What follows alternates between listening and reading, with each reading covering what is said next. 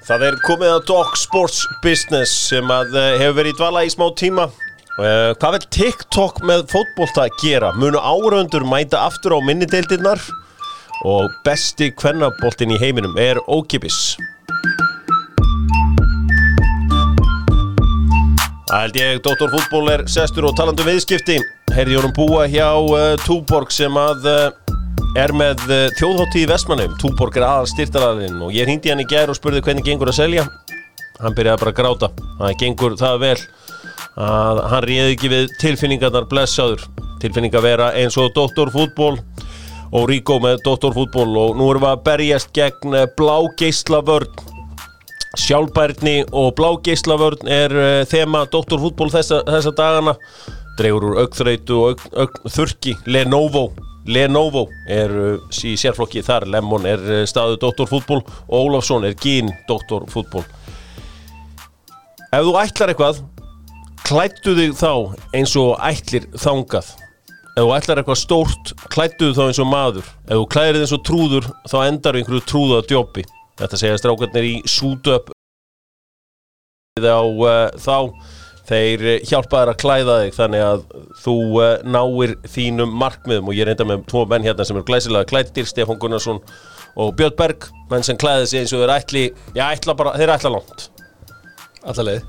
Takk fyrir það, ég valdi sérstaklega valdeflandi föt fyrir þennan það. Já, ég sé það og liti og allan pakkan, þannig að takk kærlega fyrir það, óhrættu við að klæða í liti. Drengir, fótbolti meirinn bara 90 mínútur inn á vellinum eins og við höfum oft komið inn á. Björn Berg, það þessi Evrópukeppni í gangi akkurat núna og mér var svolítið áhugavert að lesa grein eftir þig þar sem þú segir frá því að þessi keppni, þessi mestu tekjur á þessari keppni frá upphafi. Já. Þó að séu lengir áhorfendur á henni, eða þú veist hann lagað, nema náttúrulega mínum í Ungverjalandi með allt á hreinu. Hvað af hverju hefur aldrei verið svona mikill peningur á Evrópumóti? Það þrátt fyrir að tekina þessu miklu minni en það leit út fyrir að þær yrðu. Þær eru miklu minni. Það bara planið var það og þetta var sett upp þannig fyrirvara og það gekk þannig að selja sjónvarpsréttinn og auglýsingar að þetta ætlaði að vera lang tekjuhæsta nokkru sinni. Þetta endar á því að bara verða tekjuhæsta. Og það þetta tvennt. Það sjónvarpsrétturinn og það eru auglýsingar. Og þrátt fyrir að þeir hafi þurft að fresta mótinu sem náttúrulega eykur kostnaðinn á móti, eykur kostnaðinn mjög mikið og þeir mistu styrktaraðila út af því, ekki bara vegna þess að vera fresta heldur vegna þess að þeir styrktaraðilar geta ekki borgað jafn mikið út af COVID, að þá þetta fara að líta þannig út að þetta verður tekjuhæsta móti en ekki mest í hagnaðurinn. Okay. Samt verður þetta mikill hagnaður. Við erum að tala um það að þetta sé næst mest í hagnaður, svona öllum líkindum sem við nokkur sinni séð á Evrópumóti, sem að nauðsynlegt fyrir Evrópufótboltan vegna þess að peningurinn kemur hvergi annar staðar frá en bara frá EM, karla og meistaradeildinni. Þannig að ef að KSÍ ætlar að fá styrki, ef að það á að vera hægt að reka þessa nýju Conference League og Europa League, krakkamót, kvennamót og þar fram til göttunum, þá verður UEFA að græða peninga á EM og meistaradeildinni. Þetta mjög áhugavert og Stebbi, þú þekkir þetta fram og tilbaka, tekjur af leikvöngum. Maður hefur kannski lært eitt í COVID að auðvitað eru mikið af félögum að skila tapi og allt svoleiðis, en ég meina sjáðu eins og Tottenham sem búin að setja allt sitt í leikvang til að búa til, þú veist, tekjur af matchday og öðru slíku. Ég meina ríða þessa tekjur, skipta þér bara jafn miklu máli eins og það gerðu. Já, þú náttúrulega með þessar stóru velli, það matchday revenue getur skipt gríðarlegu máli og þessi vellir eins og Tottenham vellir og Arsenal vellir þar eru byggðir bara nánast frá upphafi með því fyrsta topic bara hvernig getum við láta hann skila hagnaði. En auðvitað náttúrulega eins og við tölum meistaradeildin borgarinn eru bara alla restina af öllum fótbolta í Evrópu og núna þetta stórmót EM, það alveg ljóst að miðasala þarna á þessu móti ekki að ríða bakamunin hjá UEFA. Það ekki að skipta máli. Nei. Það ekki það mikla tekjur. Auðvitað hefur þetta samt líka neikvæðar áhrif kannski til lengri tíma. Ég meina við sjáum sponsora eins og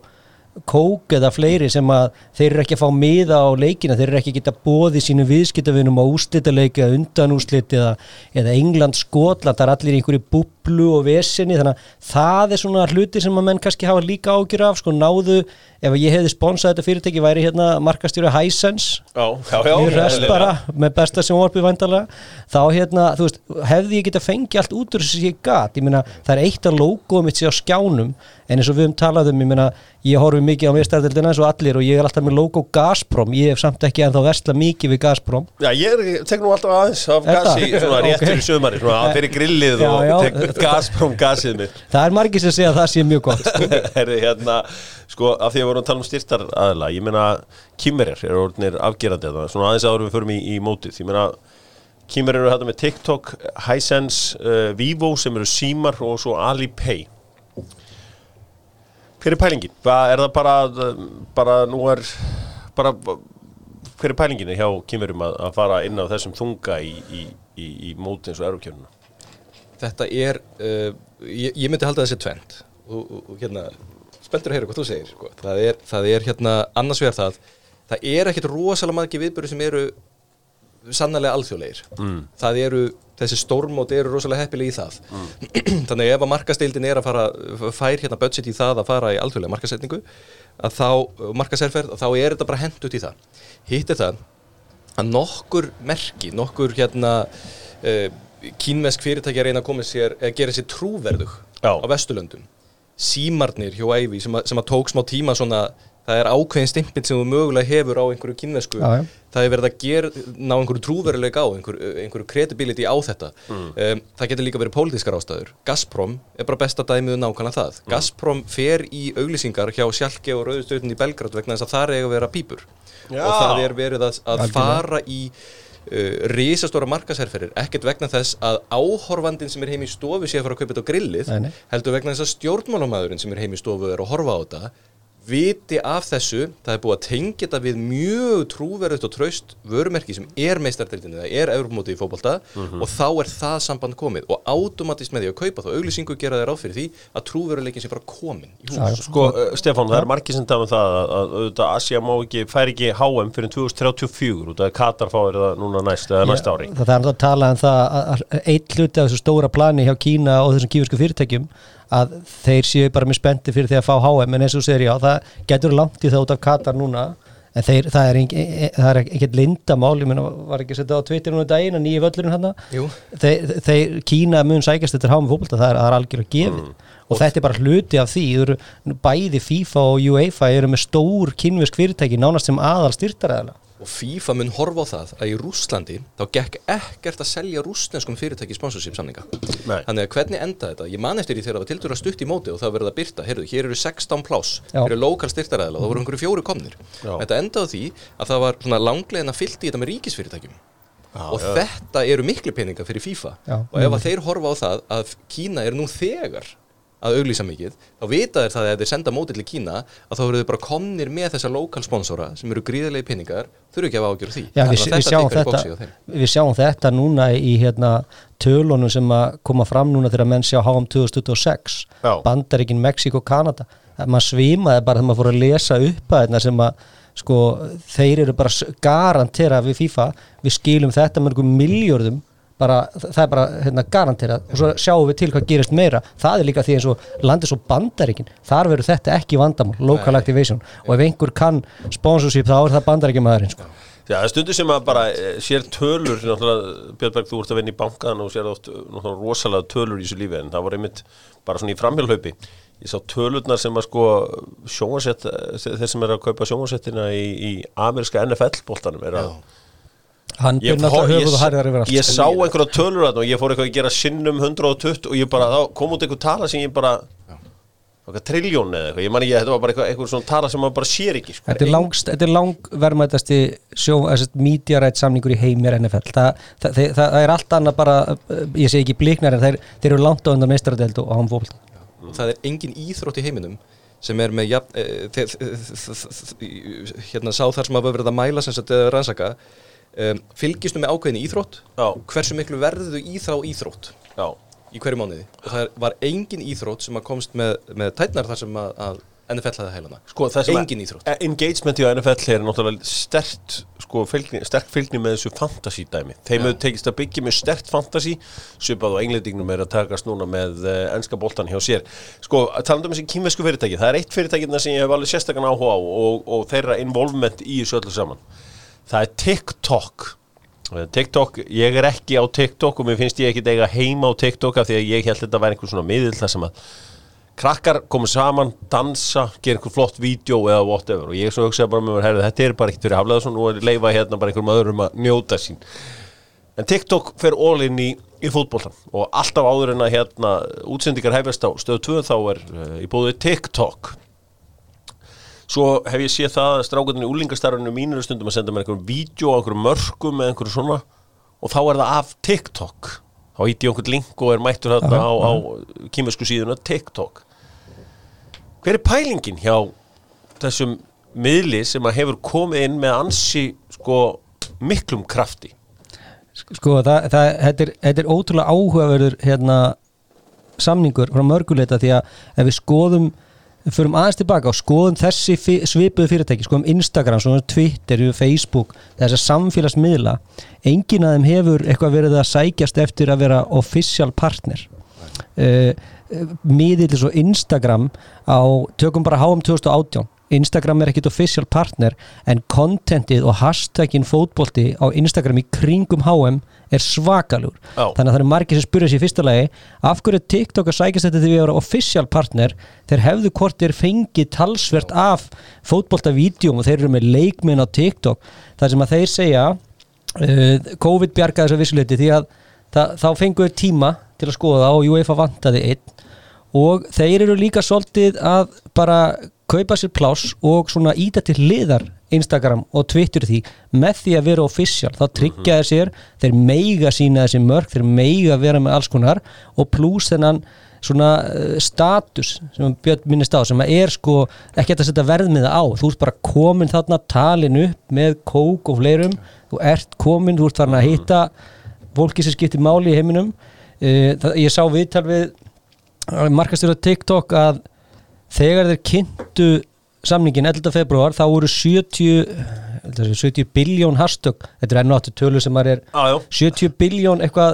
færslur með hashtaginu fótbolti, það tvöfaldaðist núna daginn á EM. Þannig að þetta ég held að þetta sé eftir á mjög klók strategía þeim. Nú eru þeir svolítið svona fótbolta, þeir eru að sækjast í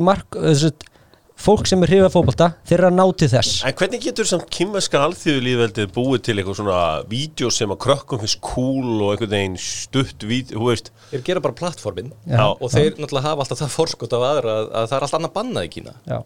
Þannig að þeir búa til plattform sem að fær bara strax miljard notenda og það er akkurat það sem þú þarf til þess að byrja að þróa svona lag. Það er náttúrulega erfitt fyrir einhver að koma með nýjan samfélagsmiðl núna en þess að bara kostnaðurinn við það að byrja og koma sér í hérna leik hann er bara óyfirstíganlegur. En maður sér að þeir hjólirinn verið beint inn í og eins og það kynningar sem við höfum fengið fyrir UEFA þegar við verið að skoða TikTok og við höfum verið að skoða TikTok sérstaklega hvernig fótboltan og fleira. Ég sá Burnley hvernig var að segja við TikTok. Allir leikir í beinn á TikTok. Algjörlega, við erum að skoða þetta líka, þú veist, við erum að passa okkur ekki risaðalega á Íslandi, en það sem er áhugavert er að það er alltaf verið að bera á saman við Instagram og eins og Björn segir, það hefði einhvern dotti í huga að fara að stofna þetta fyrirtæki og fara að keppa við Instagram. Það er bara, já, gangið vel. En þú veist, þetta geta af því þeir geta þróa þetta í sinni búblu og svo þeir með einhverja fítusa sem eru betri og auðveldar en Instagram en svo náttúrulega, þú veist, Instagram breytist jafnum þannig að þetta mjög fyndið en mér finnst þetta mjög klókt sem að verða official því að þar með svolítið ég vonast þeir til að þeir sem eru að tjá sig í gegnum síma í kringum svona stórmót séu náttúrulega TikTok frekar en Instagram. En en UEFA, ef við notum þetta bara svona í samskiptum svona UEFA er að velja sér svolítið hættulegan kærastað þarna með að halla sér að Kína því að við sjáum hvernig fór fyrir, hefði geta farið fyrir NBA þegar að hvað var það einhver eigandi og Houston Rockets eða eitthvað sem var einn eigandi sem sagði eitthvað bara áfram Hong Kong eða eitthvað álíka og það var bara NBA-deildin bara hékk alltaf bláþræði og í dag þá tippi tappa dansaðir í kringum þann heita graut. Já, algjörlega, það margir sem hafa bent á það að bæði UEFA og FIFA séu að setja eggin í sömu körfuna að samskipti á alþjóðasviðinu við Kína eru alltaf riski, það alltaf einhver togstreita og þú veist, maður spyr sig, ég meina, eftir því sem að fleiri kínversk fyrirtæki eru orðin bara aðal bakhjallar í knattspyrnunni, hvað mun þá knattspyrnan vera gagnrýnin á það sem gerist í Kína? Þetta náttúrulega bara efni í endalaust umræðu. Saman með Sádi-Arabíu. Saman með Sádi-Arabíu og Katar hafa ekkert verið hvítvegnir heldur og eru náttúrulega með þannig að þú veist, þetta alltaf þessi spurning pólitík og fótbolti, hvað alltaf menn að draga línuna? Málið það að ég náttúrulega starfa hjá Viaplay, þannig ég þekki ágætlega það sem í gangi. Ég spurði eitt hjá Viaplay hvort að þeir halda Netflix á leiðinin. Já. Are you a fucking idiot? Why would Netflix want to they don't know how to do it. They can make 100 series of House of Cards for one season of Premier League football. Þú veist, það var ekki séns að fara inn í þetta. Nei. Netflix ekki að fara inn í eitt fótbolta. Amazon Prime svona eitthvað aðeins farnir að dýfa. Þeir tóku rosalega áhugaverðan pakka þarna í hitti fyrir þegar þeir tóku annan í jólum. Allir leikjaspilaður á sama tíma, allir sýndir á Amazon Prime. Já. Með pínu, ég veit ekki vombrið, en kemur pínu óvart að þeir hafa ekki fylgt í eftir. Já, þetta var þeir keyptu núna pakkan aftur. Já, þeir gerðu eins og við tölum held ég daginn, þeir tóku til dæmis Five Nations Rugby eða eitthvað slíkt í Bretlandi og tengdu það og það var ástæðan var eiginlega svo að það var eitt sama tíma og Black Friday og oktober sölusísonu og þá gátu þeir voru með auglýsingar, þannig að tímasettingin í raun og veru skipti engu máli hvort það rúbbi eitthvað, það bara heyrðu, þetta í þessum 2 vikum þegar allir eru að fara á Amazon að kaupa Black Friday eða Cyber Monday, þá vildu þeir vera með content og það geti líka tengst útsölunum á Boxing Day eða annan í jólum, að þá vilja þeir vera með content, þannig að þannig eru menn að hugsa bara, jú, ég vil að þú sért á stöðinu minni og svo bara ertu að fara að versla því að það versla allir þessum dögum og þá ertu bara á plattforminu mínu. En þetta áhugavert af því að fólk hefur alltaf verið að tala þetta verður bara allt komið á Facebook eftir nokkur ára, þetta verður allt komið á Twitter, ég meina, ég var að lesa ágætis viðtöl við Twittermenn, það einhvern CEO þar sem hann talaði að fótbolt ennþá the main driver of discussion. Það finnst nefnilega, þú veist, fótboltaáhugamenn eru farnir að fara af Twitter af því að þeim finnst að vera orðin pólitík eða hvernig sem það þeir hafa orðið varið við það, en þeir eru farnir að ýta undir meira discussion íþróttir og reyna að fjarlægast pólitíkina sem að svona mun bara henda þeim í einhverju átt. Þeir eru farnir að gera auðveldari leið til að búi til vídeo, audio content, þeir eru farnir að gera audio svona spjall. Ég hef stundum verið að leika mér þarna núna á Twitter Spaces, bara prófa þetta, þess að vita hvað sem bara svona einhvern veginn Clubhouse, einhvern veginn svona, ég held að svona með kallar þetta bootleg þegar þú hermir eftir einhverju. Geta ekki verið bootleg? Jú, það voru margir fyrir nokkur síðan sem heldu að þessi miðlar, Facebook, Instagram, Twitter myndu í raun og veru ekki bjarga fótboltan að koma með mikla peninga inn í fótboltan og Facebook byrjaði en þeir verðast af eins og segi, dreigir sér tilbaka og ástæðan ef við skoðum Twitter sérstaklega, Twitter græðir svo mikið, það í svo góðri stöðu sem þetta second device, þess að ég að horfa á leikin á sjónvarpi, svo ég að rífast eða skoða Twitter, Twitter græðir ekkit á því að ég sé að fara að horfa á leikin hjá þeim, þá færi ég eitthvað annað til að væntanlega rífast yfir hann. Af hverju fer ég ekki meðan úrslitaleikurinn er á UEFA á Twitter Spaces eða Clubhouse og bara kjamma við mannskapin meðan leikurinn í gangi? Algjörlega. Bara vera með Björn Berg á línunni og allt svo, herru, hvað séu Björn Berg, hvað eru þeir að fá mikið peninga vinna hann að leik einlíkaðir? Herru, talandi það Björn Berg, þú ert búin að taka saman aðeins hvað liðin, þú veist svona, liðin að fá að peningum eða ætla að dreifa peningunum sínum. Hvað erum við að sjá? Hvað eru leikmenn að græða því að vinna EM? Þeir eru að græða alveg ógeðslega mikið á því. Það eðlilega. Svisslendingar neita að gefa þetta upp, en það er búið að gefa það upp að þetta verði íslenska liðin ekki tala þetta þetta bara eftir að einhver kolpettum í grafið upp einhver stað Nei, en þetta fjórðungi eða helmingi minna en það átt að vera fyrir COVID hjá Svíslendingum, en þeir ætla ekki að segja hvað það er ég hef ekki hugmynd hvað Tékkanir eða Úkranumenn eru vegna þess að þeir Úkranumenn ekki gefið þetta við veitum hvaðan kemur það en það getur líka bara vel verið ætlið að hafi einhver fjölmiðl í Úkranu bara sest niður og fara, heyrðu, það lítur nú allt út fyrir að við sem að fara að vinna EM, hvað erum við að fara að taka en hin löndin,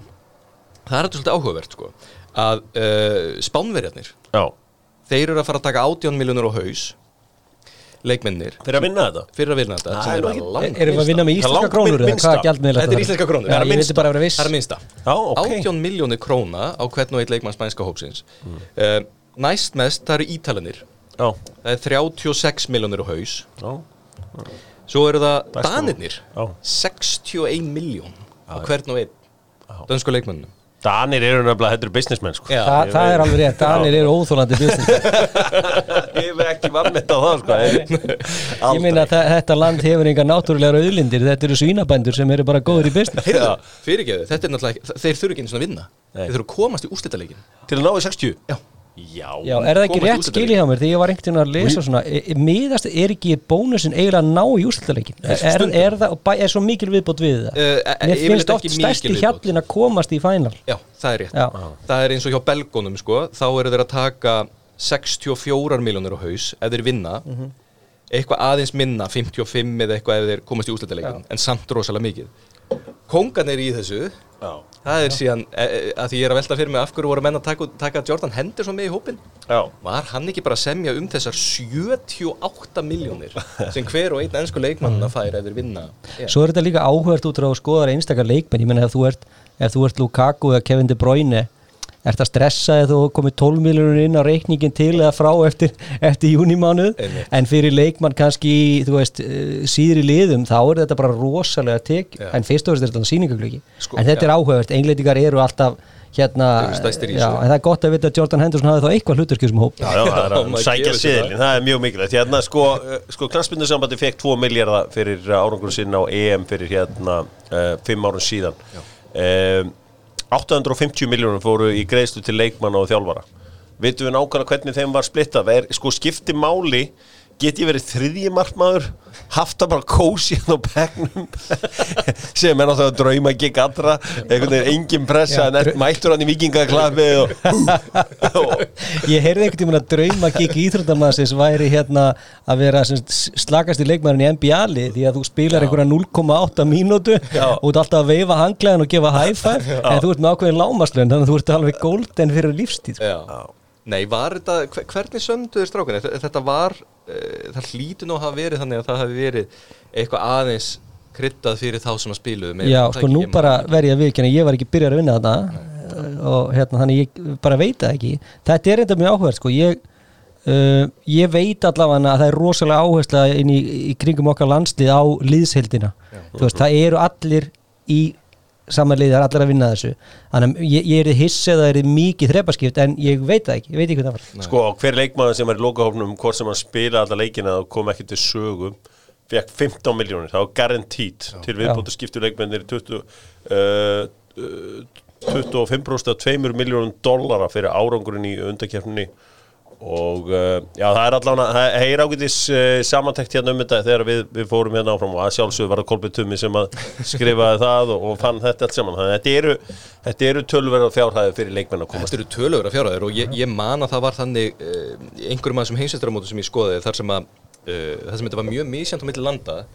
greinilega hverja væntingarnar voru eða þegar verið er að semja að hvort það voru þjóðverjarnir það sem var ekkit í boði nema þeir væru komnir bara í undanúrslit úrslit og þá er það við erum ekki að fara að verðlauna ykkur hérna í detti út í 16 úrslitum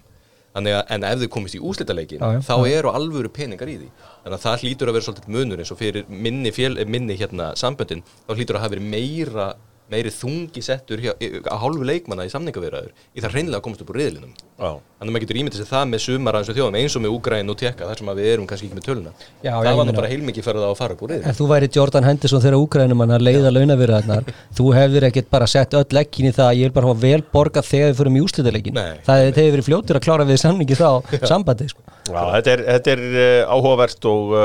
verður gaman að fylgjast með hvað menn hirða úr þessu öllu saman Það er eitt reyndar áhugavert að því varst að tala um England ég var að lesa það sem sagt að þetta eru fórst ekki Englendingar hvað þeir fengu langaðist, að hérna og þeir fá sko helmingi meira heldur en fengu fyrir HM skilst mér, fyrir undanúrslitin þar en það var skýrt skilir frá sambandinu að náttúrulega enska knattspyrnusambandið fékk svo mikið af COVID-styrkjum að því var bannað að greiða út bónusa og aðalega til stjórnenda á þar er ólíkt íslenska knattspyrnusambandinu þá er stjórnendur í enska knattspyrnusambandinu bara bullandi bónusum að hérna þeir leikmenni mun ekki fá þessa bónusa fyrir en að enska knattspyrnusambandið er búin að gera upp við ríkissjóði eða Bank of England sínar tekjur, þannig að þeir þurfa aðeins að hingra með að geta eitt svo Mykonos og Spáni eða Gríklandi eða Gríklandi, þetta er áhugavert. Ég var að lesa áhugavert viðtal við Svenni Jöran í FC Business, hann var að lýsa hvernig að fara með mismunandi lið í útsláttarkeppni á stórmóti.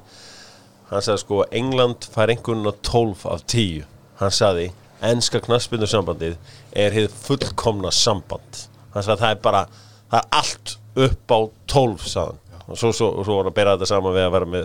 vera með var hann ekki með Fílabeinsströndina og Mexiko og hann sagði bara England er 12.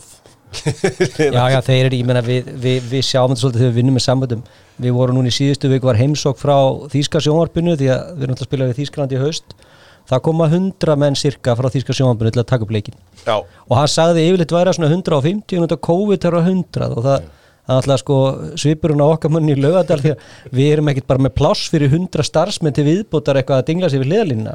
en þessi sambönd eru þegar þú fer að fundi með enska eða þýska sambandur þá sérður raun og veru hversu stór sambönd þetta eru, það eru 30-40 manns ykkur einasta sviði sko. En sko, já, kannski aðeins ég fá að henda hérna einu inn sko hafið þið eitthvað verið að fylgjast með mexikóska knattspyrnusambandinu á Twitter að undanförnu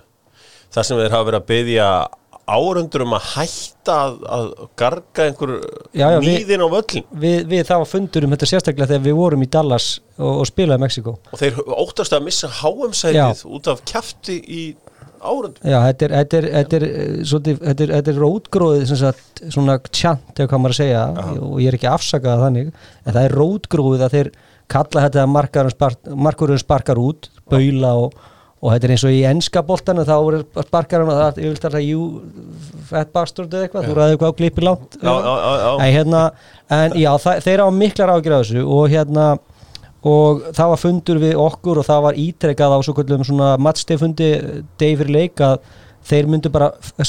dómarinn var upplætt að flauta leikinn af ef þetta myndi viðgangast, þeir stóðu nú ekki við það því maður heyrði þetta ítrekað á vellinum en þetta er mjög stórt mál fyrir Mexiko. Já, ég meina þeir eru bara óttast að missa HM-sæti út af einhverju dóti. Já, og svo eru þeir náttúrulega að fara að hýsa HM sem er náttúrulega ennþá meira. Það var laglegt að fá ekki að spila á heimavelli. Já, það er því svolítið mikið högg. Þannig að þetta var mjög áhverð. Við vorum að fundi með Mexikos sambandinu þeir eru að íhuga það að búa þessi degi vörumerki fyrir landslið og báðu okkur að segja frá því hvernig við gerðum okkar. Það var alltaf rosa heiður fyrir íslensk knattspyrnusamband að fara að segja svona rísa batteri hvað við gerðum og af hverju við gerðum þetta en þá vorum við að ræða þetta. Þeir hafa miklu ágjörðast því að ímynd sambandi skiptir alltaf rosalega miklu máli eins og allra sambanda og í dag er þetta bara ekkert í lagi að áhörundur séu með svona köll ítrekkaðin á völlin. Nú ef að þú væri mexikósk fótboltabölla Hjörvar og hérna kemur Páll Sævar í græðinur og segir áhörundur og viðsælega spennir að hafa það í huga að ekki kalla dómaran eða markmannin feitan. Já. Mundur ekki bara bæta í? Jó, búta! Það er nefnilega mjög líklegt sko. Við erum að tala markhópin knattspyrnubullur. Já. Ég meina á líka sko þegar Mexiko eru soft hei, hætti já, það er svona eitthvað mjög ómexiko. Ég meina þetta er náttúrulega, þú veist, þannig er knattspyrnan alltaf endar þessari nafla sko, en það sem að mönnum þótti, ég ætla ekki að segja eðlilegt, það sem að menn tóleruðu eða þoldu við fyrir 20 ára síðan, það er bara ekkert í lagi í dag. Nei, og verður ekkert að kalla Andy Gorham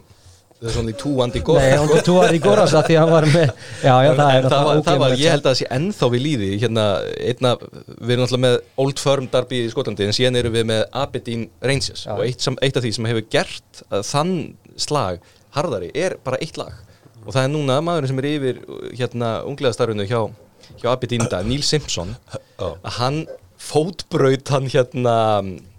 Ian Durrant, alveg hrottalega, bara næstu því enda á ferilina sem var frá í einhver 3 ári eða hvað það var og þeir syngja alltaf nice one Simmy, nice one son, nice one Simmy, let's have another one og þeir syngja þetta ennþá og liðið er bara sektað fyrir þetta en þetta er bara ennþá, það má ekki syngja þetta en þetta eru áhrifin sem það hefur haft undanfarin 20 ár að segja stundismönnum Aberdeen að hætta að syngja eitthvað. Ég meina þið sjáu núna fyrir England-Þýskaland það gekk allt út á þegar englendingum að banna þeim að syngja, þeir eru með tjant sem snýra tengistu seinni heimsstyrjöldina og þýskum sprengjuflugulum eitthvað svoleiðis og það var rosalegur áróður í ensku pressunni að gera þetta ekki og við erum bara komin lengra en þetta en svo bara fer ég á Twitter fyrir leik og að skoða stemningunni Wembley og þetta eina lagi sem ég heyri menn syngja þannig að þetta eins og segir sko, knattspyrnu svona bullurnar það þarf að ná til þeirra einhvern veginn öðruvísi en úr hátalaраkerfi leikvangsins það eitthvað, þú þarf að vinna einhvern veginn meira með þessu til lengri tíma Ég held ég að við þrisa sinnum farið á Old Trafford þegar við að spila mútið Arsenal ég held að í prógramnótunum frá Sir Alex hafa alltaf verið beint af stuðningsmönnum að minnka eða stoppa alla söngu Arsene Wenger og bara grátbað stuðningsmennum þetta og það var alltaf fyrsta lagið sem var hendi í þarna Já, þetta er ákveðin kúltúr en eins og ég segi, þetta er mjög áhugaverð umræða, þú veist hvað gengur tjáningafrelsi langt og fleira hvenær ertu bara farin að þú komin út til allan þjófabálk með að nýða minnihlutahópa og einhvern viðbóð, ég meina og hvar á að draga línuna og hvers það? Þetta verður stærra og stærra mál eftir því sem að Kastljósson beint meira að þessu, því ef við myndum fara að skoða þennan málaflokk, hvað eru menn að syngja á pöllum eða fólk heiminn, þetta eru hroðalegi hlutir. Já, það er alveg hárrétt. Sko fótboltan auðvitað að díla við alls konar vesen eftir COVID og sumt hefur við lært og gert betur, ég meina miðakerfi að vera skilvirkar, þetta bara komið í síman, það alltaf verið snertilaust, Castless Stadium núna málið. Ef við horfum á minni deildir, horfum til dæmis hér til Íslands og horfum aðeins frá Bundesliga og Premier League og þessu stóra, hvernig haldið okkur munum vegna að koma fólki aftur á völlin? Ég meina við sjáum eins og bara valsmenn böðu upp á frítin á völlin núna verkina en það var bara enginn á völlin. Hvað getum við gert? Sko það er fyrsta ljóst að þetta er áskorun allstaðar, ekki bara Íslandi, en hún er sérstaklega hér sko, en það verður áskorun, maður var að lesa grein eins og Premier League þeir ætla að fara að opna og þá einmitt voru menn að spyrja sig, hefur fólk áhuga að koma aftur því að ég sá einhvers staðar að það verið þannig á fyrstu leikjum að þú þarft að koma 2-3 tími fyrir leik þú verður að maintain social distancing þú mátt ekki fara á klósettinu með ákveðnum slottum þú mátt ekki faðma eða eitthvað, þú veist er þetta sama vara á fyrir COVID? Nei, þetta fyrir mig svona, sem maður hefur farið og farið á marga flotta leiki ég finn kannski rimur og ofan eins og sumir en svona alltaf því sko núna í dag einmitt Ságæi var einhver hetja þegar ég var fett sheimaður alla Evrópu Ságæi á talk shows út allt sko já, það er svona en þú varst kannski bara á undan þínu en sem sagt já, og það er margir sem segja bara þetta er ekki match day experience þannig er ég bara er ég farin að horfa á sinfóníuljóstina í hvað er ég komin sko og en ef við snúum okkur í Íslandi auðvitað höfum miklar ágjörð þetta mun ekki gerast yfir nótt það verður sem svo núna var bara COVID aflétt og öllum takmörkum aflétt auðvitað gerist það ekki við nótt að vellinni fyllist þetta mun taka tíma við til dæmis sem erum að fara að selja með á landsleikin í haust við höfum ágjörð af þessu við þurfum að nálgast þetta öðruvísi við vitum alltaf vonandi verður allt óbreytt og við getum bara haft fullan völl en það hefur spurningin sko hvað hefur þetta áhrif til lengri tíma fólk bara orðið búið að venjast í ég get bara hort alltaf til sjónvarpinu og það alltaf rigning 8 stig og ég nenni þess ekki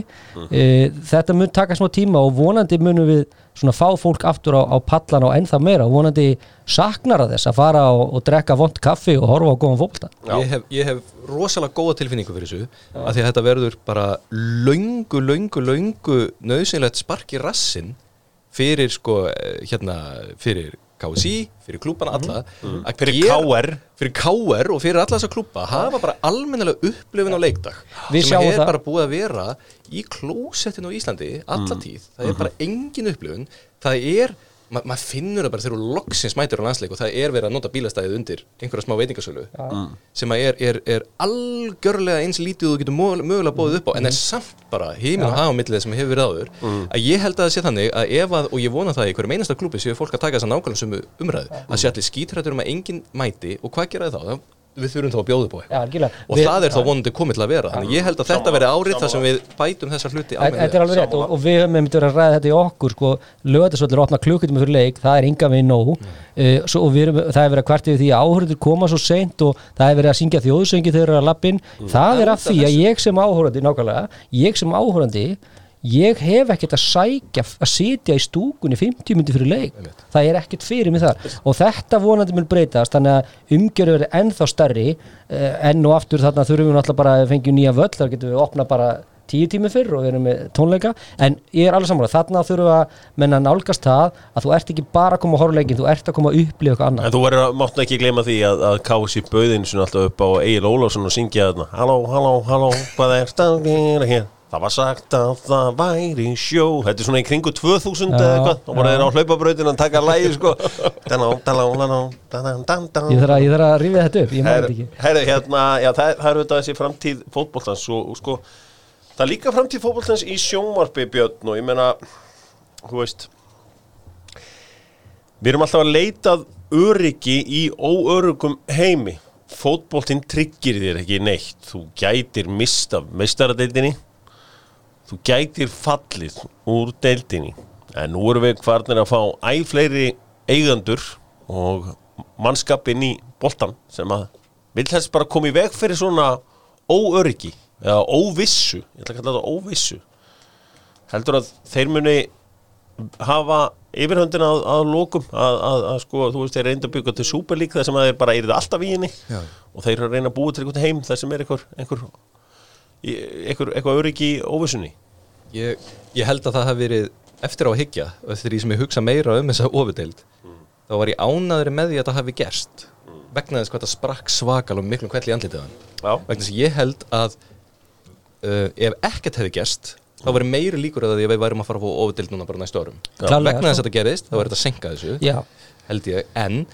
þeir eru að koma það er ekki tilvílundir að gerast með auknu bandarískum áhrifum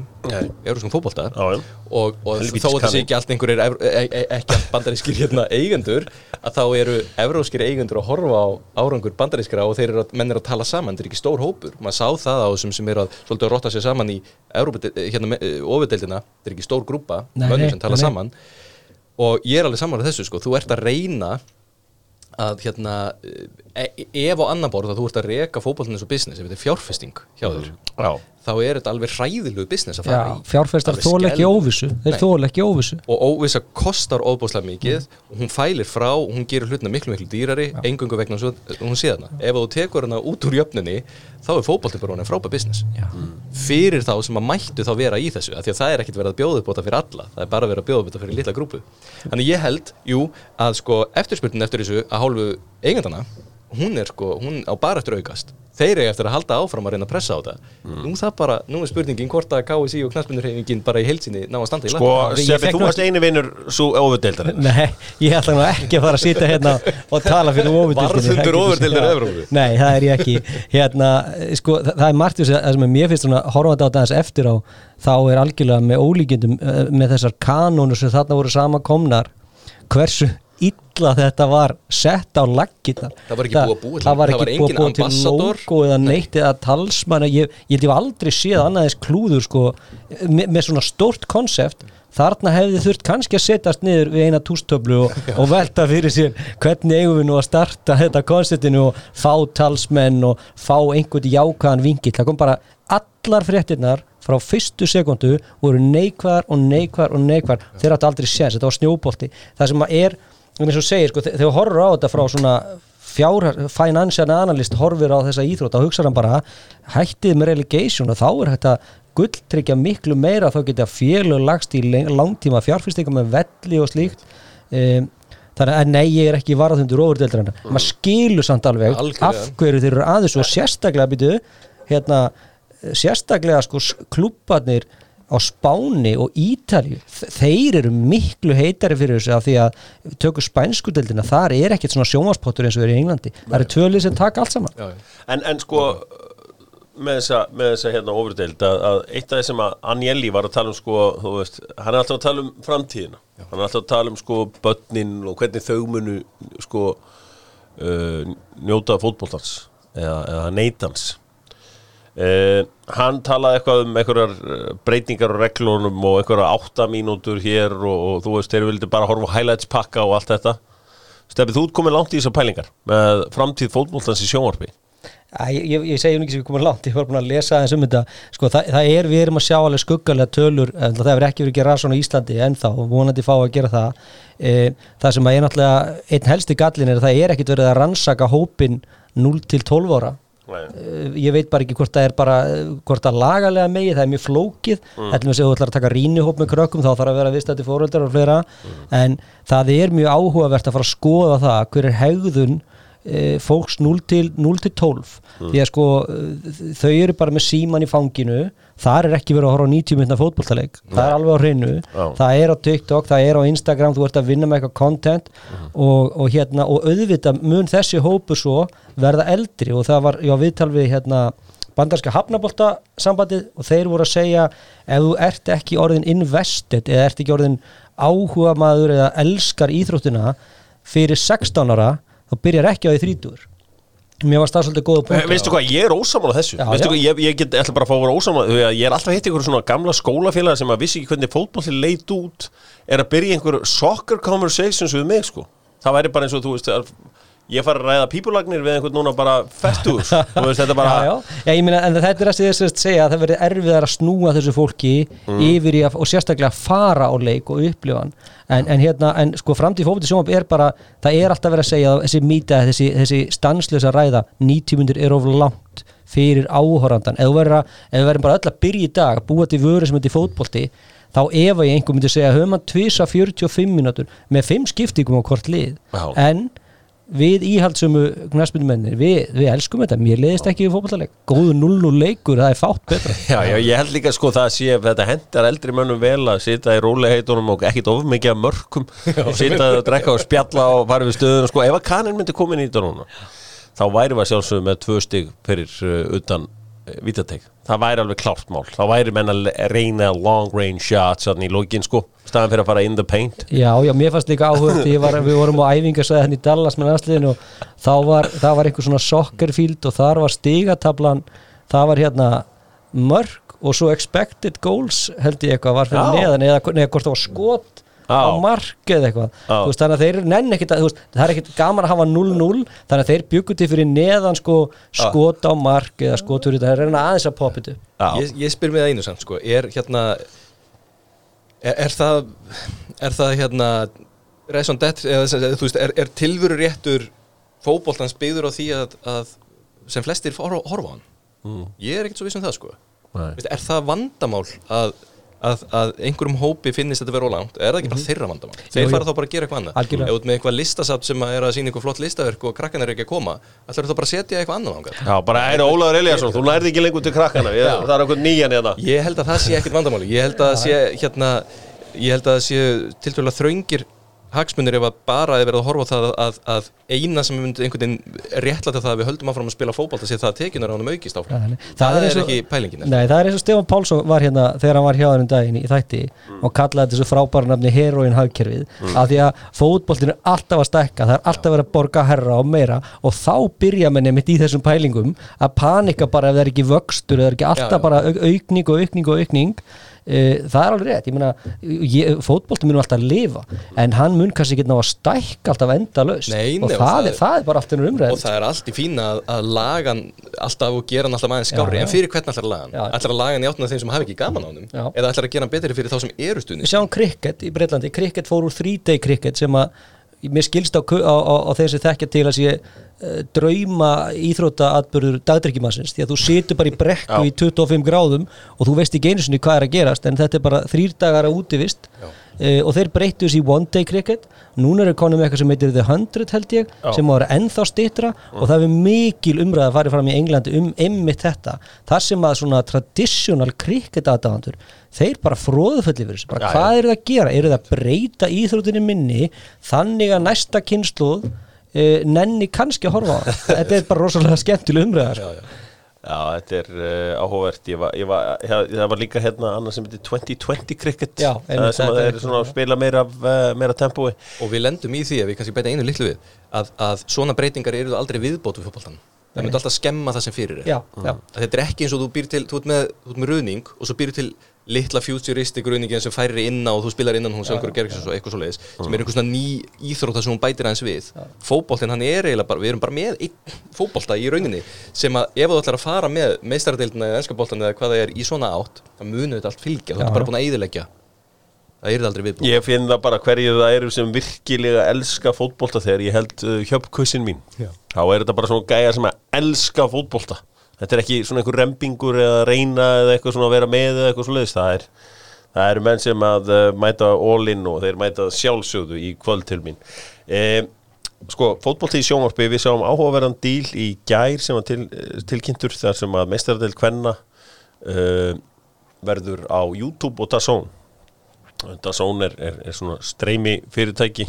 sem að hefur auðvitað gert vel ég voru auðvitað að gera stóran díl í bóksinu við Matchroom við Eddie Hearn og þá Þeir hafa svolítið verið einmitt, svo ég stöku, DAZN hefur svolítið verið að fókusa til að byrja með á barda íþróttir, já, UFC það ekki líka og box og eitthvað, þar sem að fólk vant því að markaðurinn vanur því að kaupa sig inn streyma, að kaupa sig inn fyrir að horfa á leikinn, þú veist, box, bardar og UFC svona svo íþrótt sem kannski búið að venja markkópa sinn mest við því að ef þú ætlar að sjá þennan barda þá kostar það bara pay-per-view $10, $5, hvað sem þannig að þetta svona, hinar íþróttinar ekki svolítið mikið þarna. Ég held að sko eitt af það sem að þeir eru að vanmeta engagementi við umfjöllun, bara eins og bara hver að lýsa, eins og ég fer á YouTube og það bara einhver Michael Johnson að lýsa sem kannski veit ekki svo mikið liðinn eða ég tengi ekki við hann eða hvernig sem það þannig að ég ekkert alveg samfærum að þetta sé svona frábært skref eins og margir halda. Þú veist, ég held að ég myndi tengja meira við þetta ef Helena Ólafsdóttir var að tala þetta og Margrét Lára væri að fjalla Wolfsburg Lyon. Stefán, þetta eitthvað sem við getum séð gerast í boltan, þú veist að kvennaknattspyrnan fari meiri í svona einhverja opna glugga eða eins og við sjáum? Sko, þetta hefur verið umræðan bæði hjá okkur innan og hjá UEFA lengi að það kannski ekki rétt ef við skiptum upp íþróttinni í kalla og kvennafótbolta þá rosalega erfitt að segja að kvennafótboltinn sem mikill vöxtur í, það bara að vera allt eins og kalla megin. Við þurfum að stækka hana og efla og fá nýja áhorfendur eða fá það sem að horfa á kallaboltan líka til að horfa á kvennaboltan meira og það ekkert alltaf gert með alveg sömu áskriftarleiðum og því sem gert kalla megin og eins og í þessum DAZN YouTube deal, fyrstu 3 sísonun held ég eða frekar en 2, þá eru allir leikir ókeypis, svo rukkaðir fyrir hluta svo þetta svolítið þessu góðu fíknefndasalar, fyrsti skammturinn frýr, þú þarft að venja fólk við og svo bara, þetta ógeðslega góð íþrótt og skemmtilega leikir, frábær umgjörð ég ætla að kaupa áskrifta þessu næst við sjáum það með kvenna íþróttir hér, við erum að hugsa það líka, við verðum að fá meira af kvennaknattspyrnu, það algjörlega nauðsynlegt, við erum að fá meira af henni í sjónvarp eða á aðra miðla, þar sem að þeir sem hafa áhuga geta nálgast það og þar sem þetta kveikir áhuga hjá nýjum hópum. Ég sko neyti kvenna fótboltans svona svipað eins og ég gerir með karla handboltan. Ég hef gaman á landsliðinu en ég tengi ekki við félagsliðin. Ég horfi ef að Aron Pálmarsson að spila, Sara Björk að spila eitthvað svoleiðis en ég get ekki, þú veist, sest og hort á PSG á móti Manchester City af því ég þekki engan leikmann og ég veit eiginlega ekki hvað að gerast þarna og þetta bara alveg eins og ég horfi ekki á sko mynden göppingen ef það engin Íslendingur inn á. Nei, þetta bara nefnilega það sem við þurfum að gera. Við þurfum að þessna þarf meiri umfjöllun að fylgja þessu líka. Ég alveg sammála, það rosa erfitt að segja fólk okkur horfir ekki líka þannig leika og ef það engin leikmann svo þekkir eða tengir ekki við liðin, þá þetta ekki eitthvað sem þú setjum tími því að þannig eru alltaf í allir þessu umræði erum að keppa tíma fólks. Já. Og það fólk hefur það eru bara 24 tímar í sólarhringnum ennþá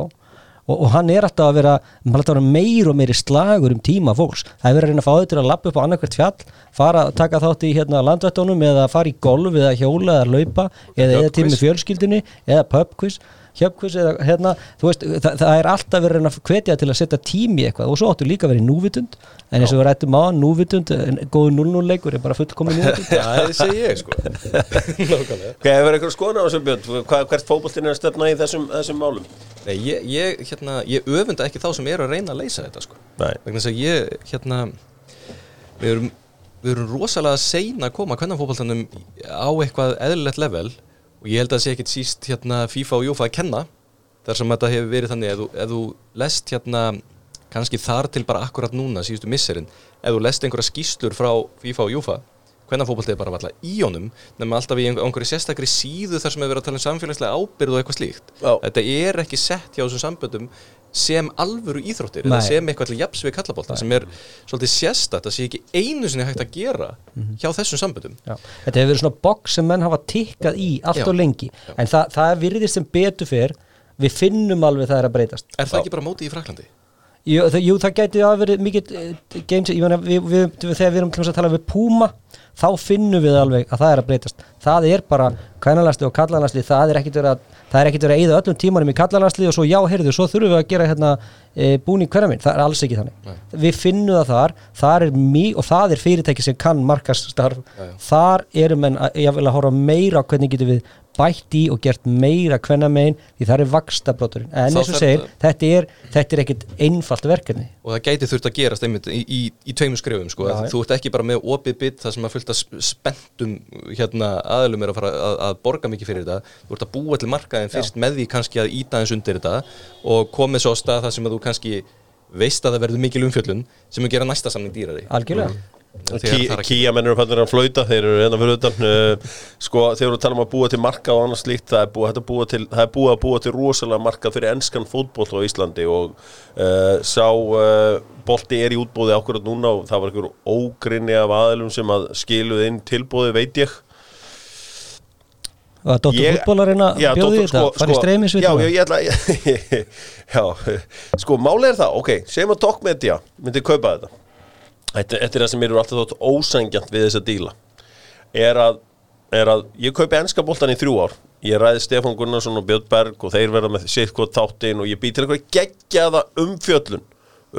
enska boltan og lyfti svo eitthvað allt annað plan 3 ár, leigi í stúdíó fer með ykkur út, græ og gera allan anskotan, þú veist, hefur ykkur 2 mánuði á ári í Englandi og borga ykkur dagpenninga og allan anskotan sko. Hvar skrifa ég undir? Já, einmitt en ok, en ég hef þetta bara í 3 ár svo bara eftir 1,5 ár þá bara nýtt útboð og Doc Media búin að missa þetta aftur og ég búin að byggja þetta brand upp alveg ógeðslega flott ég held að þú veist ég vil ekki lengur sjá 3 ára díla gerða við sáum hvað Nett gerði núna sem Nordic Entertainment Group sem á Viaplay þeir gerir 9 ára samning við Bundesliguna af því að þeir nenni ekki að dansa við þá í smátíma þeir vilja búa til brand með þeim og þeir hafa fulla trú á Bundesligan eigi bara eftir að stækka út af hvað félögin eru sterk fjárhagslega og standa vel og annað slíkt ég var til í að sjá englendingana vinna með og nú verður maður bara að vera sanngjarn og bara hver sem það sem að vinnur sem tekur þetta útboð að leyfa að vinna með þeim í 6 ár alveg eins og Scandic dílarnir sem nefnt hafa verið. En það ekki rétt skilið hjá mér að núverandi bit miðast í 6 ár? Það miðast í 6 ár allavega með það sem maður að lesa. Já, ég hef heyrt það. Ég hef heyrt það séu 6 ár og það eins og þegar við fórum við og ITF fórum að bjóða út sjónvarpsréttarsamningar núna þá gastu valið það að bjóða í 5 ár eða 6 ár. Það var ekki minna og allir bitira sem voru áhugasamir og þegar viðræður hófust það vildu allir 6 ár, nákvæmlega svo segir þetta þessu þú ert ekkert að vera að tjalda til einna nætur það mikið investment, þú vilt bara gera langa öfluga samninga og það líka betra fyrir samböndin minni óvissa eins og vorum að ræða á hann Ég myndi halda fyrir enska að þá væri miklu meiri hvati til að gera langtíma samning innanlands Bretlandi, heldur en fyrir utanlandsdeildina vegna þess að vöxturinn svo tjúllaður annar staðar Ég myndi ekki þora núna ef ég var í enska knattspyrnusambandinu að selja réttinn til Vietnam til 6 ára sko. Því ég held að hann verið 2-falt meira virði eftir 3 ár sko. Þannig að ég hugsa að þeir séu ennþá bara í svo miklu vexti Já, svo þetta líka bara þetta líka áhugavert hagkerfi sko, því að þú líka, ég meina eins og við sáum á frönsku deildina menn brenna sig á því þegar kemur eitthvað nýtt Doc Football Enterprises og bara ofbýður í þetta og setur bara einhverja milljarða og menn stökka bara og halda partí og semja til 6 ára og svo ert fann að hausinu til korti Já, ITV þetta er mjög sviðan sko. Þannig að þú vilt líka reyna að tryggja að partinni sé bara traustur aðili en það sem sagt útboði núna var að klárast fyrir enska boltan í Íslandi það verður mjög áhugavert að sjá hvar það lendi því að það er eins og þú segir enska knattspyrnan á Íslandi og Norrlöndunum algjört skrimsli í ári Já, þetta verður mjög áhugavert og ég meina, manni fannst það bara ósangjant eins og hvernig bara stöð 3 bjöggu þetta til í smástund með að sína okkur loksins sunnudagsleikinn og mánudagsleikinn 95-96 tímabili, maður bara þvílið þakkláttur svo kom síminn inn þarna í 3 ár og fór að sína mér alla leikinn og laugardögum með einhverja nýtt afruglara kerfi og maður bara, wow, tekið af þeim og nú leitni sko og versti sjónvarsamningu sem FIFA gerði að þegar þeir seldu sjónvarsréttin af HM 90, 94 og 98 í saman pakka það var ræðilegt menn voru ekkert alveg menn sá eftir því sennilega það er bara þannig Doc Sports Business Bréfin græn hjá Ísland maður sjá Já, ég enda alltaf allt með að spjalla við Björn Bergum hlutabréfamarkaðin sem maður má ekki tala þannig að þá fer hann alltaf innu bara í mute Já, við þjörmum á honum bara þegar þú slekkur þá þjörmum við á honum hann sagði mér daginn hvað ég ætti að setja peningana mína það segir alltaf að þú slekkur það oft gott sko þegar ég byrja að gjamma eitthvað þá bara fer hann að horfa upp í loftu sko það nú bara þannig bara aðeins fótboltandreikir hverjir verða úrflustara Jesus Ég ætla bara að gera svo djarfur og þú veist, ég held ekki með þeim en ég held bara it's coming home með Henderson að leiða stemningun og varamanlega bekknum og ef þeir eru bara með Lítsarán og Íran á miðin á meðan þá gætur það svo rosalega stemning með þeim og það má ekki horfa fram hjá því að semi og úrslit er á Wembley það er huge ef þeir eru í úrslitum á Wembley það er huge en á laugardaginn it's coming Rome Já, það verður strempið og svo var ég nú með ég hef nú lent í því eins og þú stundum þekkir það sem er mjög erfitt og sennilega erfiðasti hlutin í vinnunni minni er að hlusta Dani tala mikið ensku og ég var að tala við Dani í morgun og þeir eru það er rosalegt momentum með Danmörku núna, alveg ótrúlegt momentum ég sagði frá í Dóttarfótbolum daginn þessi upplifun á parkenum daginn ég hef aldrei svo svona ég hef auðvitað kynst í mig með íslenska liði en þá vorum við ekki á heimavelli það var bara allt vitlaust þarna á parken ég er ekki eins og segja ef ég ætti að setja peningin á einhverju hlutabriðum sem Björn segir mér að selja á eftir þá bara að England takið þetta mynduðu samt nenna því að Danir myndi vinna þetta þú veist það er eitt sko maður náttúrulega finnur til með þeim og maður vill knúsa og bara þú veist þetta var hræðilegt þetta atvik og allt svo leys ég bara nenni ekki við erum ennþá að heyra af 92 það erum við aldrei hægt að tala sko nú tala ég náttúrulega sjálfs ekki hér fyrir hönd knattspyrnusambands Íslands en nei ég get ekki hugsað mér þetta mér finnst það ræðileg tilvísun ég get heldur ekki hugsað mér að Englendinga vinni þetta vegna þess að það hefur ekkert land spila leiðilegri fótbolta heldur en Englendingar og mér finnst það bara Norður Makedóníumenn voru ekkert að þeir voru mér fannst maður verður að setja þann fyrirvara bara hvernig þeir komist inn á mótið og mér fannst þeir þeir fóru ekkert með skottu milli lappanna þeir fóru hins vegar með Tóma Vasa eða það að segja það er bara Tyrkir sem fóru með Tóma Vasa heim ég held að ég held að þessi búið að breyta svolítið svona eftir því sem leikinir hefur spilað hvernig maður myndir ræða þessu náttúrulega fyrir utan bara alla sem er ekkert lengur í pottunum en ég ætla ekki að afskrifa Spánverjana heldur sko ég myndi alveg bara þeir settu 5 mörk sko 10 mörk í síðustu tveimur leikjum og ég held að er ekki fótboltinn hann gæti alveg fyrir að vera bara eins og NBA þetta snýst bara það hver skorar þetta snýstu sókn og ekki vörn kannski sko í svona leikjum ég get alveg trúa því að Spánverjana heyrðu ánægilega fréttur úr NBA sá það bara núna á Phoenix Suns eru komnir í úrslitin það er bara eins og það við vorum fylgjast með Drexler nei, hann var í Portland það voru Barkley og Kevin Johnson og Oliver Miller sem var svona vel Oliver Miller jú, alveg rétt hann var bara rúki og strax svona Dan Marley Thunder Dan með alveg risa bíceps sko og svo var hann Richard Dumas sem að spila alltaf, byrja alltaf og tróð alltaf svona 3 á fyrstu 4 mínútur og svo kom hann ekki aftur inn á en þið munið síðan hvernig fór fyrir honum bara 2 árum eftir hann þá var hann bara í Fiskesund í kókaini sko bara ferillin búinn djöfullin en svo príð þetta er að þá var Tom Chambers hann var í þessari hann var hann rulluspillari ég sá einhvers staðar alveg ótrúlega tölfræði yfir gjaldþrot fyrrum NBA og NFL leikmann og NHL þetta var bara nánast það var bara svona þumalputurregla því betur launað þessu varst því líklegri varstu til að vera gjaldþrot ég er svolítið glæður að skuli nefna þetta vegna þess að það vill svo skemmtilega til að það er að koma út bók í september þar sem að er sérstaklega farið í gjaldþrot íþróttamanna það er nákvæmlega þetta er næstu þig það? Já okay. það er farið í þetta sérstaklega alveg kapli svolítið þetta þetta er ógeðslega heillandi þetta er alveg sjokkerandi dæmi og enski boltinn er ekki saklaus af þessu nei. Það er rosalega hátt hlutfall leikmanna sem spilaði í úrvalsdeildinni sem að vera gjaldþrota NFL eru langverstir það eru 3 af hverjum 4 sem vera gjaldþrota innan 4 ára ég man að Charles Barkley keypti eitthvað argentískt velunarnaut fyrir einhverja svaka upp og þú var alveg loðbeint á hausinn ég er þetta góð pæling sko. en NBA náttúrulega gerðu það sem svolítið sniðut að leikmannasamtökin þeirra og þetta mætti gera í fótboltinu líka leikmannasamtökin þar að þau sett upp sérheyrnarspartnaðarkerfi sem er bara eins og íslenski viðbótarlífeyrissparnaðurinn sem er bara þannig að það kemur bara þetta er valkvætt en þegar LeBron James tekur í 20 ára undir sinna arm og segir þeir að setja 10% í þetta kerfi og svo tekur hennar pening út fyrir dónin 40 eða eitthvað þetta er bara að fara að bjarga mönnum frá gjaldþroti var ekki Allen Iverson sem gerði samning við Nike og Reebok já, akkurat sem að var bara hluta til innleistur sko, hérna þegar hann var að spila en stærstur hluti var bara laus þegar hann orðinn 40-50 og fjármálar ráðgjum þau eru áttökur á því út kannski með óharnaða unglinga jafnvel sem eru skrifundi samninga svo ertu með mis heiðarlega umbóðsmenn þar að auki sko auðvitað á strúktúr eins og sambandið eða leikmannasamtök að vera með einhvers konar svona ráðgjör því að peningarnir þeir eru ekkert að minnka íþróttum sko. Nei. Ég hlakka til að lesa þessa bók. Já, hún verður hérna sko, ég heyrði ekkert hérna hvort það var Paul Pierce eða hvað hérna hann var ekki einhver sem Walker í Antoine Boston Walker, hann fór á hausinn hann fór að hanga með hérna Michael Jordan ég spila golf með honum spila golf og fara eitthvað að betta með honum eitthvað svona nema sko annar þeir átti champagne money með sko meða við Jordan átti hann bara beer money sko. Erfitt að þú veist taka næstu umfyrir eftir Jordan á barnum þú getur ekki verið minni maður þú taka sömu tegundir þú voru að taka sama dótið og þú vilt einhver tíma taka upp veskið og svona það dýrt að hanga með svona manni sko svo eru menn bara lendi í því þetta nákvæmlega saman líka bara með íslenska atvinnumenn svo kemur þú heim sko hvernig verður þú atvinnumaður í hverju sem heldur mér sér fótbolta það bara vegna þess að þú ert abnormali góður og þú ert abnormali góður sennilega vegna þess að þetta bara eina sem þú hugsað þetta eina sem þú lagt fyrir og þú fóst alla leið í þessu svo kemur þú heim, 32-34 ára tekur eitt sísonina heima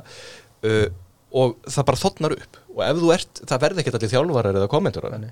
og þá verður þetta þannig að menn eru ekki búin að vera að leggja almennilega í lífeyrissjóð þannig þeir þurfa að vera að bæta sér upp svo mikið ef þeir ætla að halda sama lífistandard þá þurfa þeir að fara í aðra vinnu fótboltan sem eru að borga meira eldri meðalmaður en fara á vinnumarkaði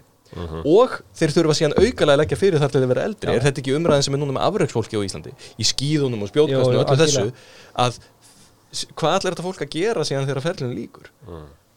og hérna þetta er mjög skemmtileg umræði í sjálfu sér vegna þess að hérna menn dett inn í hennan pakka að þú ert svo ungur og það er svo gaman og það er aldrei skemmtilega að eyða peningum heldur en þegar þú ert í þessum pakkanum og það er engin leið fyrir einhvern sem er 22 ára að tengja við það að einhvern tíma á einhverjum tímapunkti vera 38 ára Nei, þegar þeir eru 22 ára þá ertu líður þessu þetta eilífur bara Ég fylgst með hérna fólki í frjálsum og öðrum íþróttum að kvart yfir því að samfélagsmiðlastjörnum sé að taka mikið af sponsorship penningum á Íslandi og öðru ég tengi alveg við það ef ég var með eitthvað hjálpaskýr ég myndi ekki nenni að vera einhvern hundleðilegan sleggjukastar á samningi hjá mig ég væri freka með einhvern hressan TikTok sko það er náttúrulega það er veistu hvað ég á við? Algjörlega, ég var að hlusta á podcast bara daginn sem snýra því hvernig þú býr til sko personal athlete brands og það var einmitt að tala ekki fótbolta fólk sko heldur sérstaklega einmitt svona frjálsýrhótta fólk og fleiri þeir hafa því miður bara margi seti á hakanum þetta snýst að búa til áhugaverða prófæl og fullt af þessu fólki er að gera geggjaðar hluti og rosalega vinna baki en þetta er það súrt sko þegar markaðsféð fer svo í hérna bara TikTok-frendaðin sem er að dansa ég meina samt svo er náttúrulega fólk sem hefur lagt mikla vinnu í þess að gera svo strákuðin í æði, ég er ekki tapsar ef að peningandi verða þangað, þeir eru bara að leggja rækt við þess að gera það er enda rétt þetta er mjög áhugavert og endalaus umræðum þetta hvert peningarnir er að fara og það er þetta er auðvitað bara umhverju sem er að breytast og svo var ég líka að lesa hérna munn og NBA og NFL-leikmönnum er að NFL-leikmenni segja þessi ósængjönd að þessi með hjálma af því að hérna,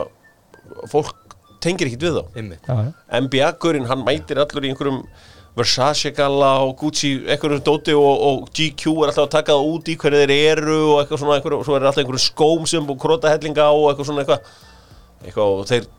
svo er eitthvað svona online raffle eitthvað að ná í nýja LeBron skóin eða eitthvað það er erfitt að búa til vörumerki þegar það þekkir engin andlitið það er engin sér andlitið það er mjög góð punktur þú veist ofta sér einhvern geðveitt töff gæja einhvern veginn með hjálminn einhvern QB einhvern lítur vel út svo tekur hann sér hjálminn þá er bara einhver þú veist